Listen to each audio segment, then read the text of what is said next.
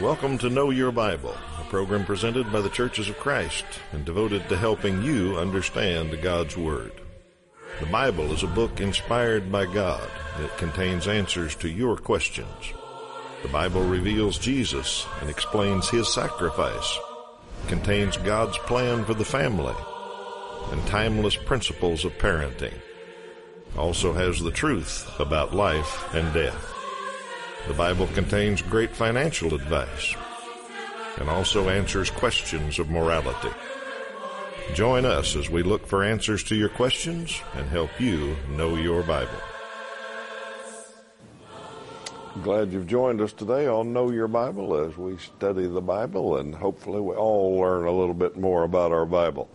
What we do here is answer questions, and the way we get those questions is our viewers can use the phone number or the website at the bottom of the screen. Use those anytime and tell us what's on your mind. We get questions about specific verses, about topics, about doctrines, about is that really in the Bible? And we get a lot of life questions too about this is going on in my life, and what's the Bible have to say about that? So we try to find answers in the Bible, and glad to help you with whatever's on your mind, but call in or log in and give us your question. Let me introduce my two partners here on Know Your Bible. I'm Steve Tandy, and Toby Levering's here to my left. Good morning, Toby. Steve. Jeff Martin down there. Hi, Jeff. Glad you're here and ready to go. Got a lot of good questions coming up today, and Toby's going to start us off in a second, but our viewers always get number one. So here's your question. Which of Israel's enemies captured the Ark of the Covenant? We got multiple choice here. Ammonites, Moabites, or Philistines. One of those three bunches stole the Ark of the Covenant. So we'll give you the answer at the end of the program. See if you know that bit of Bible trivia. And Toby's got an easy one here. Yeah. Yeah, the question is simply, what does God look like? So we'll just go ahead and bring that up on the screen at the next slide. No, kidding. We, of course, do not know what God looks like because no one has ever seen God. John 4:24, Jesus said to Nicodemus that God is spirit. And that's a really important statement because human beings are flesh and blood. We have a spiritual part to us, the soul, the spirit, but God is spirit. So if a person asks, well, what color is God's hair? What color is his skin? What color are his eyes? Well, those are physical questions, and you're asking physical questions of a spiritual being. So, of course, we don't know what God looks like, if he has a look at all. Jesus said simply of him that God is spirit. So don't try to answer spiritual questions give physical answers to spiritual questions. Of course, we know that artists have made many attempts, and we kind of get a picture in our mind, perhaps, that he would be grandfatherly in appearance and have a white beard and long flowing hair. Scriptures never says any of that. It simply says that God is spirit. In fact, in 1 John chapter 4, verse 12, John writes this, no one has ever seen God. If we love one another, God abides in us, and his love is perfected in us. So the answer is we don't know what God looks like. All right, good answer. I've got the next one. Where does it say God helps those who help themselves? The answer is it doesn't specifically. This is a phrase that is commonly believed to be in the Bible, but is not. This phrase is attributed to Ben Franklin and was in the Poor Richard's Almanac in 1757, which was a long time after the words in the Bible were written. Now, this quote might have been loosely derived from a verse in Colossians, so let's look at Colossians 3:23 through 24.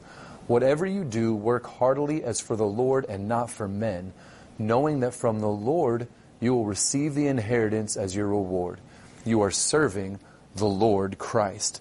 So this verse is a part of a collection of verses that's talking about how families who follow the Lord should act. It says that wives should submit to husbands, that husbands should love wives, that children should obey parents. And then finally it says whatever we should do as if we were working for the Lord. And what this is some extremely good wisdom from the Word of God. If we live this way, our lives have a better chance of being successful, of being better. And this is a way that Christians should live. The only thing that we need to be careful about when looking at this quote and this verse is that we become the engines of our inheritance from God. That the good things that we do are why we receive our inheritance from God. The Bible is extremely clear that humans are helpless in the way of sin and condemnation. We all fall short of the glory of God. We all sin. And because of that, we deserve condemnation. God did something about that. He sent His Son as a sacrifice for us. And it's because of that sacrifice, not because of what we did, that we are saved.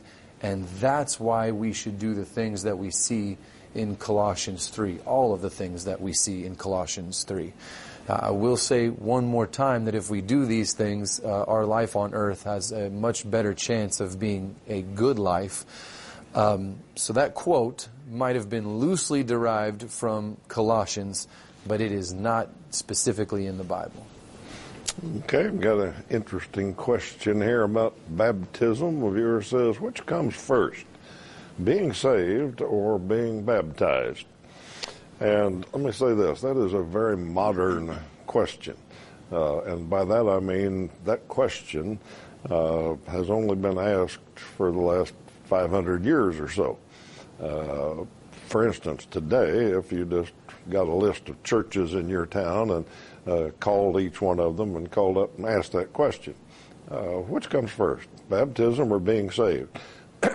You would get answers. Every church would say, oh, I can explain that to you. And some churches would tell you, well, salvation comes first, and then later you can be baptized. And other churches would say, well, you got to be baptized, and then salvation will come. And so you'd get people on either side. Now, when I say it's a modern question, I mean, if you would have asked the Apostle Paul or Peter or anybody in the New Testament, or any Christian for 1,000 years and more, which comes first, baptism or salvation, they would look at you like you were kind of goofy. They say, what do you mean? Because the answer in the Bible, the answer that Peter would give you, the answer that Paul would give you, is it's simultaneous. Salvation comes at baptism. When you're baptized is when you are saved. One doesn't come before the other. So that's the Bible answer. Let me give you a couple of verses that show you the way the Bible thinks about baptism and salvation. Acts 22:16. This is Paul. Excuse me. After he had repented, after he had believed, after he had fasted, after he had prayed for 3 days, all those things happened, and the preacher Ananias said, now, what are you waiting for?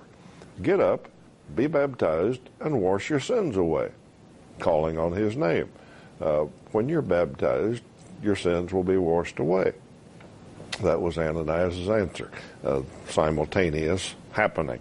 Romans chapter 6:3, Paul explains it this way to the Romans. He says, don't you know that all of us who were baptized into Christ Jesus were baptized into his death? Yes, the death of Jesus is what saves us. And when did we get into that death? When did we get in contact with it? Well, when we were baptized. That's when that happened. So the Bible, best answer is salvation and baptism are a simultaneous event. At baptism is when we are saved. Now, baptism doesn't save us. The blood of Jesus saves us, and the grace through faith saves us. But what God said, what Jesus said, was when it happens is when you're baptized. That's when you're born again. You're born of water, you're born of the Spirit. The Spirit changes your heart. He makes you a new creature. God forgives your sins. There's a huge list of things that happen at baptism. In the mind of God, that's when it happens. So I cannot answer that question, which comes first, baptism or salvation, because it's a simultaneous event. All right, let's talk about studying the Bible a little bit. We enjoy answering questions, and I guess if you watch this program long enough, and we all live long enough, you'd get a whole lot of Bible from Know Your Bible. But in the grand scheme of things, we don't get much Bible covered each week. There's a whole lot more in there, and a lot more important things perhaps than we deal with sometimes here on Know Your Bible. That's why we advocate home Bible study. That's why we try to help our viewers get started in home Bible study. And we've got some tools that are really good ways to start studying the Bible. Here's our introductory course. It's just a good overview of the Bible. Let you know the main parts of the Bible, the Old and New Testament, and then some of the big topics of the Bible. After that course, we've got some others that take you through the life of Jesus and the beginning of the church in the book of Acts and church history and all interesting things that help you know your Bible. We've got some online courses that also are a great way to do things digitally. If you want to study on your iPad or phone or PC, whatever you want to do, you can study. Just log on to oneway.worldbibleschool.org. I answer a few questions for them, and they'll get you started in studying the Bible online. So great way, phone number, website at the bottom of the screen. Use those anytime. We'll get you started in Bible study. All right, Toby.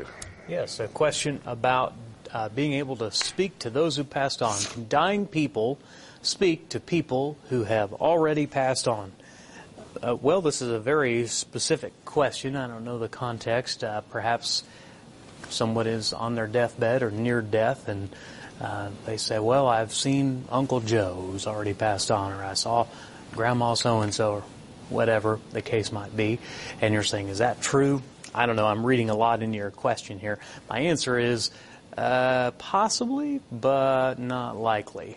The Scripture really, it never says it's impossible for the dead or for the living to communicate with the dead. Probably the most well-known story is the story of King Saul summoning or asking for the witch Endor to summon the prophet Samuel, who had already passed on, and she does so. It's a very interesting story. It's found in 1 Samuel chapter 28.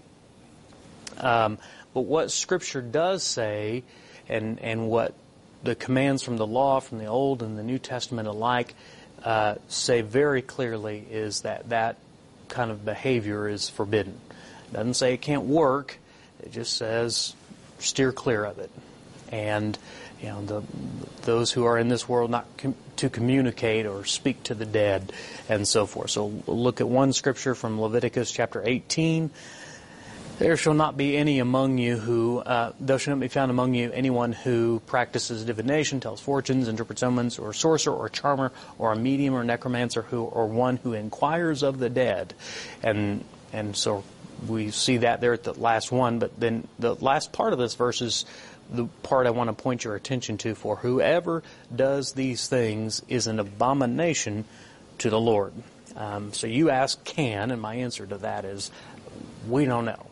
My answer is, if it is possible, God strictly speaks against it, and it calls it an abomination. So not something that we should do. I don't know if that answers your specific situation that you're asking about, but that's what the Bible says about speaking to the dead. Yeah, biblically speaking, it always makes sense to stay away from those things, at least as far as I've seen. I've got one here about the King James Bible. A viewer wants to know, I have trouble following the King James Bible. Is the New King James easier to read, and does it stay true to the original meaning? And choosing a good translation is important. And to show you this, let's put on the screen a verse, first in King James Version, and under it you can see it in New King James Version. We'll look at this and we'll decide, number one, do these two verses have the same concept? And number two, is one very obviously easier to understand than the other? So this is 1 John 3:17. In the King James it says, But whoso hath this world's goods, and seeth his brother have need, and shutteth up his bowels of compassion from him, how dwelleth the love of God in him? I'm sure most of our viewers can understand what that's saying. but it's going to take you a little bit. You're going to have to think about it. Now let's look in the New King James. But whoever has this world's goods and sees his brother in need and shuts up his heart from him, how does the love of God abide in him? Now it's very obvious, and there's several other examples in these two versions, but it's very obvious that those two verses, those two representations of that verse, rather, say the same thing. We're getting the same concept, and one of them is very obviously easier to understand than the other. And we can see that throughout the King James and the New King James. Now, one thing you can do now with technology is you can have multiple versions up at the same time. If you want to do that to feel a little bit safer, then you can read through the Bible like that to make sure that the verses are saying the same thing. I would recommend sticking with a literal translation, but you should be just fine with the New King James Bible. That's a great answer. A tool that I use often is BibleGateway.com, and you can look at a verse and look at all the translations. It's very helpful in study, and if you have a word or you don't understand it, you can look at what other translations say. It's really helpful. Just to ensure, that's a good one. Yep, whole lot easier these days in some ways than the old ways. All right, let's talk about this one, Old Testament. What's the difference between the Old Testament and the Torah? Good question. Some of you may have heard Jews especially refer to the Torah. Let me just give you a visual answer to that here. I got my Bible marked up. Okay, this is the Old Testament right here, and this is the Torah. So the Old Testament is longer than the Torah. The Torah is part of the Old Testament. The Old Testament is 39 books long, and the Torah is 5 books long. The Torah is the first 5 books of the Old Testament. Genesis, Exodus, Leviticus, Numbers, and Deuteronomy are the 5 books of the Torah, the 5 books of the law. All right, now the distinction is that those 5 books contain the law. They've got some history in there too, but they're mainly the law of Moses and all the laws regulating the Israelites' worship and life and all of that. So when Jews today talk about the law, they're talking about the Torah. The Torah is what guides their life and worship and all of that. Now, after that, there's more in the Old Testament. There are a number of books of history.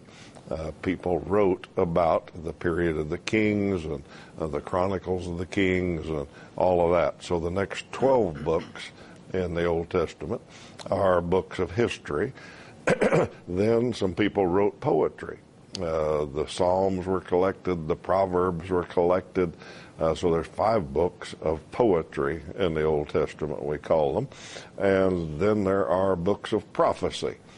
And there are 5 major prophets and 12 minor prophets, and that's the end of the Old Testament. So you put all those together, you've got law, history, poetry, and prophecy all make up the Old Testament. When Jesus referred to that, he talked about all of the law and the prophets. That's the Jewish term for that, and that's what makes up the Old Testament. There's law, history, poetry, and some prophecy. When the Jews talk about the law, they're talking about the first 5 books which contain the law. That's the Torah. So that's the difference. The Torah is part of the Old Testament, but the Old Testament has a lot more in it in addition to just the law of Moses. All right, let me take a second out of our study here and talk about visiting a church near you. This program is produced and brought to you by the Churches of Christ in your area. And we like to mention a few of our special partners that help us stay on the air. Here's a couple in South Central Kansas, Derby, Kansas, and Wellington, Kansas, are both longtime supporters of Know Your Bible. Great little congregations of folks that study the Bible a lot like we do and appreciate the work that we do here and help us stay on the air. So they bring the program to you, and we like to thank them. Maybe you live in Derby or Wellington or close to one of those communities. If you're looking for a church home, I'll suggest you visit Derby Church of Christ or Wellington Church of Christ. If you know somebody that attends one of those congregations, mention it to them that you like to watch Know Your Bible and didn't know that they sponsored it, and thank them for helping us stay on the air. Whatever viewing area you're in, there's probably a Church of Christ close to you. Drop in and visit them. Thank them for helping us stay on the air. Visit the Church of Christ sometime. All right, Tobo, got angels, angels here. We got an archangel question this time. Is Jesus the archangel Michael? No, Jesus is not the archangel Michael. Jesus is much higher than angels. Jesus is the creator. Angels are created beings. Even archangels are created beings. The idea of an archangel is pretty exciting. Is more powerful, or in some way have more authority over other angels. Michael specifically is only mentioned one time specifically in the Scripture. Archangel is mentioned different places, but Michael is the only one where he's specifically mentioned. So let's look at a couple of other Scriptures. First is Jude verse 9. Oh, there's only one chapter. But when the archangel Michael, contending with the devil, who was disputing about the body of Moses, he did not presume to pronounce a blasphemous judgment, but said, "The Lord rebuke you." All right. Now, so this is interesting. There's a lot of questions on this verse specifically, but we see that Michael is different than the Lord, and that, of course, he was contending with the devil, who himself is an angel, and so there was some sort of angelic battle happening, and Michael doesn't blaspheme Satan or the devil.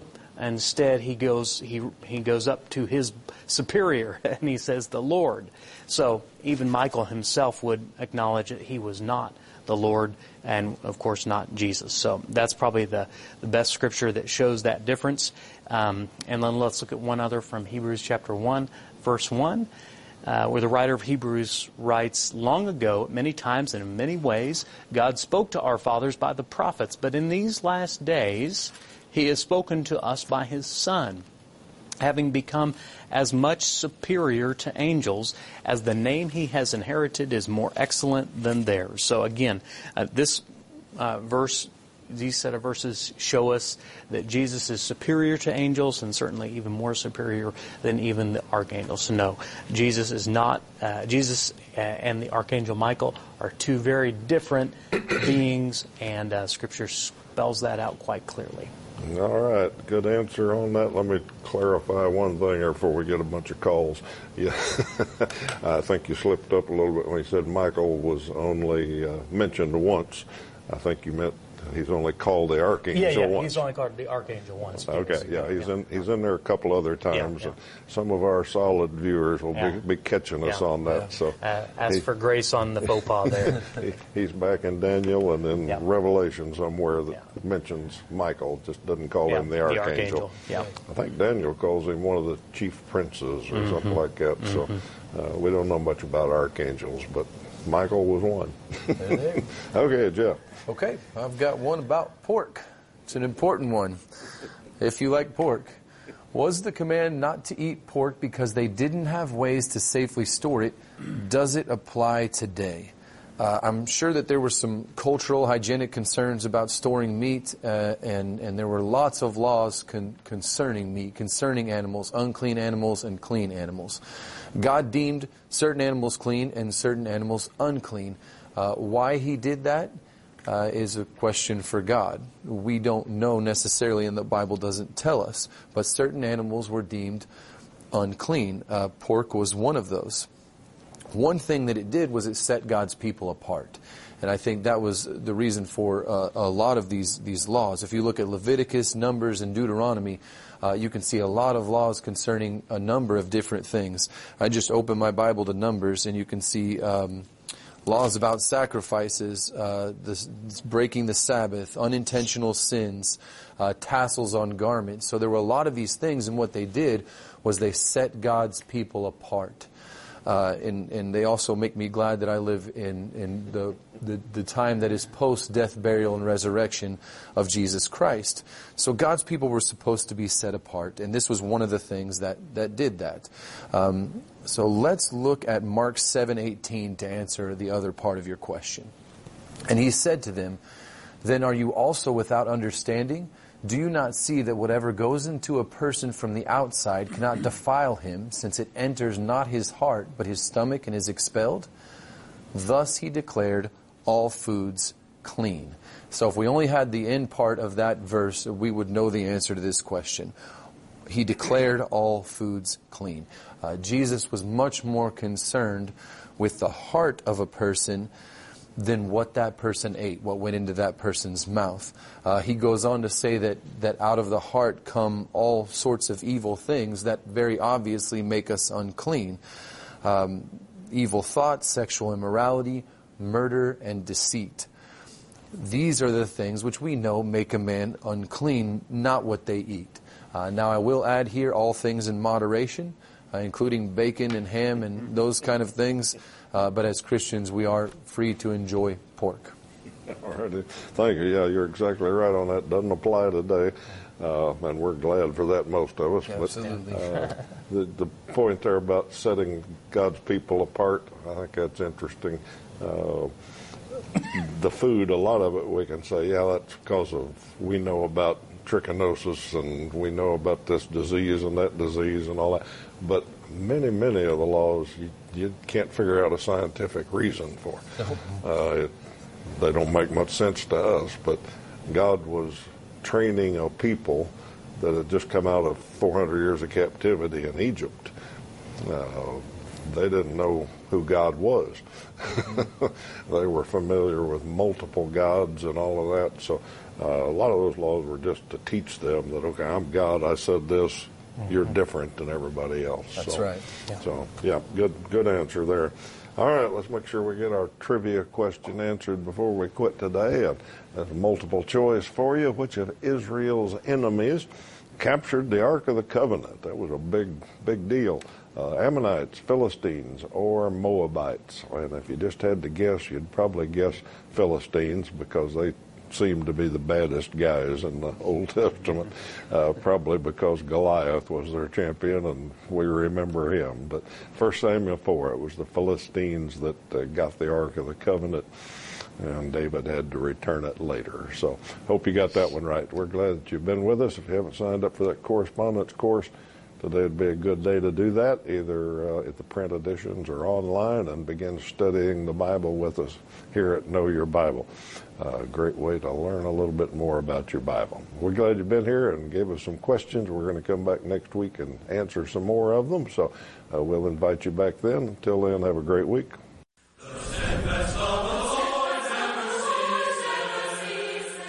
Know Your Bible has been presented by the Churches of Christ in your area. Churches of Christ are non-denominational, and each congregation is an independent group of Christians seeking to do God's will. Our goal is simple New Testament Christianity. We follow the Bible as our only guide. Contact us with any questions, and we encourage you to visit a Church of Christ near you.